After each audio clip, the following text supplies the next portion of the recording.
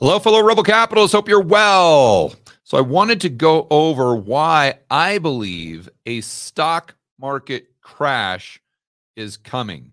And I'm not just saying it's my opinion, or I'm not just saying that I've got this feeling that the storm clouds are on the horizon. No, absolutely not. I'm backing this up with data. So let's go first and foremost to a chart that I just posted on Twitter. And this is the 10-year Treasury minus the 2-year. So the yield on the 10-year minus the yield on the 2-year Treasury. Now, for those of you who watch my videos, you know where I'm going with this. For those of you who are new to the channel, I'll give you a quick review. When the yield curve inverts, we know that's a bad sign. When the 2-year, or the 10-year Treasury yield goes under the 2-year. But that's not usually when the stuff hits the fan, so to speak. When the stuff hits the fan is when the curve uninverts. And I'm almost sure that's not a word, but that's the best word that I can make up to describe when the curve is no longer inverted, when it starts to steepen out to the point where it's no longer inverted. That's when you usually see the big problem, the tsunami that the yield curve is warning is coming at you at 500 miles per hour. That's when it normally hits the shore. And that's when you need to be ultra prepared. All right. And so to illustrate my point, let's look at this chart. And you can see these gray lines are the recessions. And it gets a little murky here in 1980, but we actually, Josh and I went back and looked at this prior to the 1970s as well. And with the exception of a couple of them, you see this consistently where the yield curve uninverts the 2s and the 10s prior to the stuff hitting the fan. But to get a visual here, we can see we'll call this 1990-ish. You can see when the curve inverts, then when it uninverts, then we get the recession. Call it 2000, inverts, uninverts, recession. Same thing during the JFC, same thing during the cerveza sickness. And like I said, if you looked at the last, call it 10 or 11 recessions, you would see this in 9 or 10 of them. Very high percentage. So now that begs the question. You all know the yield curve is wildly inverted, but is it steepening? Okay, let's go to the 2-year Treasury let's start with the 10-year Treasury. As of this morning, so 8:15 Eastern time, it was right around 3.3%. Okay, where is the 2-year Treasury? Well, for that, I'm going to go to the actual chart, and we can see that, and this is just a 5-day chart of the 2-year Treasury. It's hovering right around 3.75. So why is that a big deal? Because just about a week ago, or a little longer, the delta between the 2-year and the 10-year was like 120 basis points. Now that 2-year is screaming down towards the 10-year to the point where now it's only 30 or 40 basis points away. And this morning it got real close. Look at what happened this morning at the open. That yield went from 3.7 all the way down to 3.61. So at this point, the delta was maybe 20 or 30 basis points. And it's the same thing where my base case, and again, no certainties, only probabilities here. I'm just talking about the base case here with what's going to happen with the yield curve and what's going to happen with the stock market. I need to make sure we're clear. But my base case here is this will play out just like the initial inversion. And I'm sure you guys remember from watching my videos, we were talking about this, 9 months ago, when that 10-year dipped below the 2-year. It gradually goes down, goes up, goes down, goes up. It gets closer and closer and closer, but doesn't go down in a straight line. And then it inverts, and then it kind of pops back up and steepens a bit. And then it just gradually spends more and more time inverted to the point where then it's just constantly inverted. And I think it's going to be the exact same thing on the way up.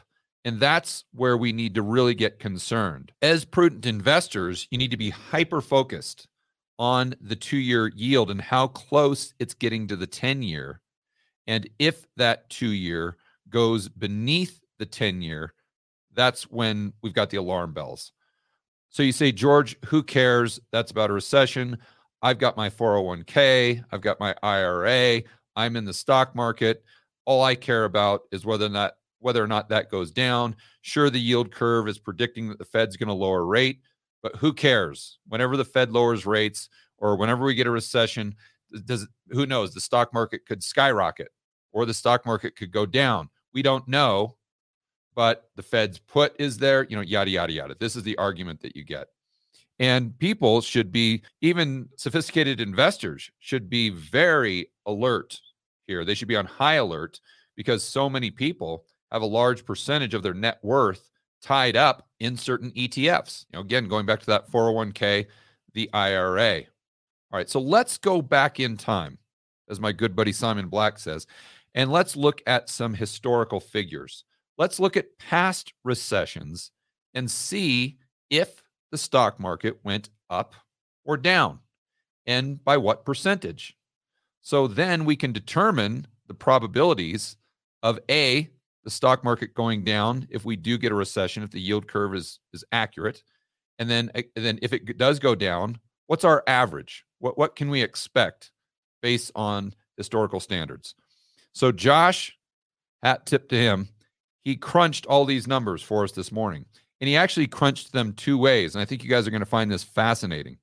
So first, what he did, going back to 1960, is he looked at the S&P 500 at the beginning of the recession. So the beginning of that shaded line. And this is all straight from the Fed. And then he subtracted where the S&P bottomed out during the recession. And by the way, it always went down. And then he took the percentage of decline. So from the start of the recession in 1960 to the trough that where the stock market bottomed out and then started to go back up, I don't know where that was, 60 or 61, it went down by 3.5%. Fast forward, 1969, it went down by 22.4%. October 1973, down by 41.3%. January, 5.4. Now, another thing that, Josh, if you could prepare this, if you've got this on your computer, I'd appreciate it, because Josh did these two spreadsheets, but he also looked at the PE ratio, because I think it's very important to say, okay, well, the stock market went down by 5.4% in January 1980, but what was the PE ratio like? Because if the PE ratio for the S&P 500 was, let's say, 10, is that really an apples to apples comparison to today when it's at, let's say, 25, right? There's a lot more downside when it's at 25 than when it's at 5. Now, we move forward to 1990, we're at 14, 01, 16, 07, 50%, 50. February of 2020, down 19.8. And you guys know that at certain points it went down by a heck of a lot more than that. And you say, George, see, that's the Fed put. They're just going to do QE again and the stock market's going to go to the moon. Oh, really? Well, let's go back to March of 2020. And let's remember that when the Fed came out with that emergency meeting where they dropped rates down to 0%, they announced QE infinity. They committed up to $1 trillion a day in repo. What did the stock market do? Did it rip higher? No. The next day, the stock market was down by like 1,500 points. And it continued to go down and down and down. The Fed put had expired. So what brought the stock market back up? When did it turn? That's when the government announced the CARES Act. And what was it, $5 trillion in deficit spending? So you may say to yourself, okay, George, well, that's going to happen again. Maybe, but is that going to happen with inflation at 6%? I don't know. We'll have to wait and see. Hey guys, I want to remind you to check out Rebel Capitalist Pro. This is the incredible online investment forum that I have with investment experts Lynn Alden and Chris McIntosh. It includes professionals such as Patrick Ceresna from Macro Voices. He specializes in options. Tony Greer, commodity trading. Jason Hartman, real estate. And Brent Johnson with macro economics. If you want to build wealth and thrive in this world of out-of-control central banks and big governments, Rebel Capitalist Pro is the resource you need. So check it out today at georgegammon.com georgegammon.com/pro. That's georgegammon.com/pro. We'll see you inside with the fellow rebel capitalists that are taking their investing to the next level.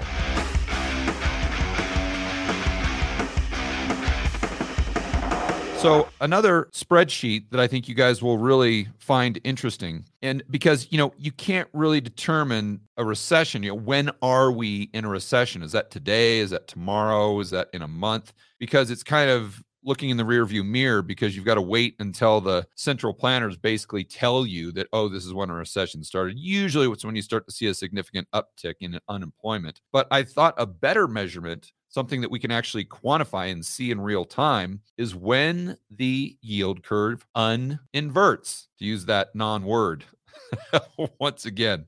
So meaning when that 2-year goes below the 10-year after being inverted significantly, using that as a starting point, and then using the low point in the stock market, how much of a decline do we usually see? So in 1960, that was 4% roughly. Now you've got NA not applicable in 1969 and 1980. Why? We couldn't measure it because the uninversion came actually at the end of the time frame that was the central planners allocated to the recession. So we can only go based on if that uninversion is before or just right at the beginning. So fast forward to 1973, and we see a similar number that we saw up here, 41.3%.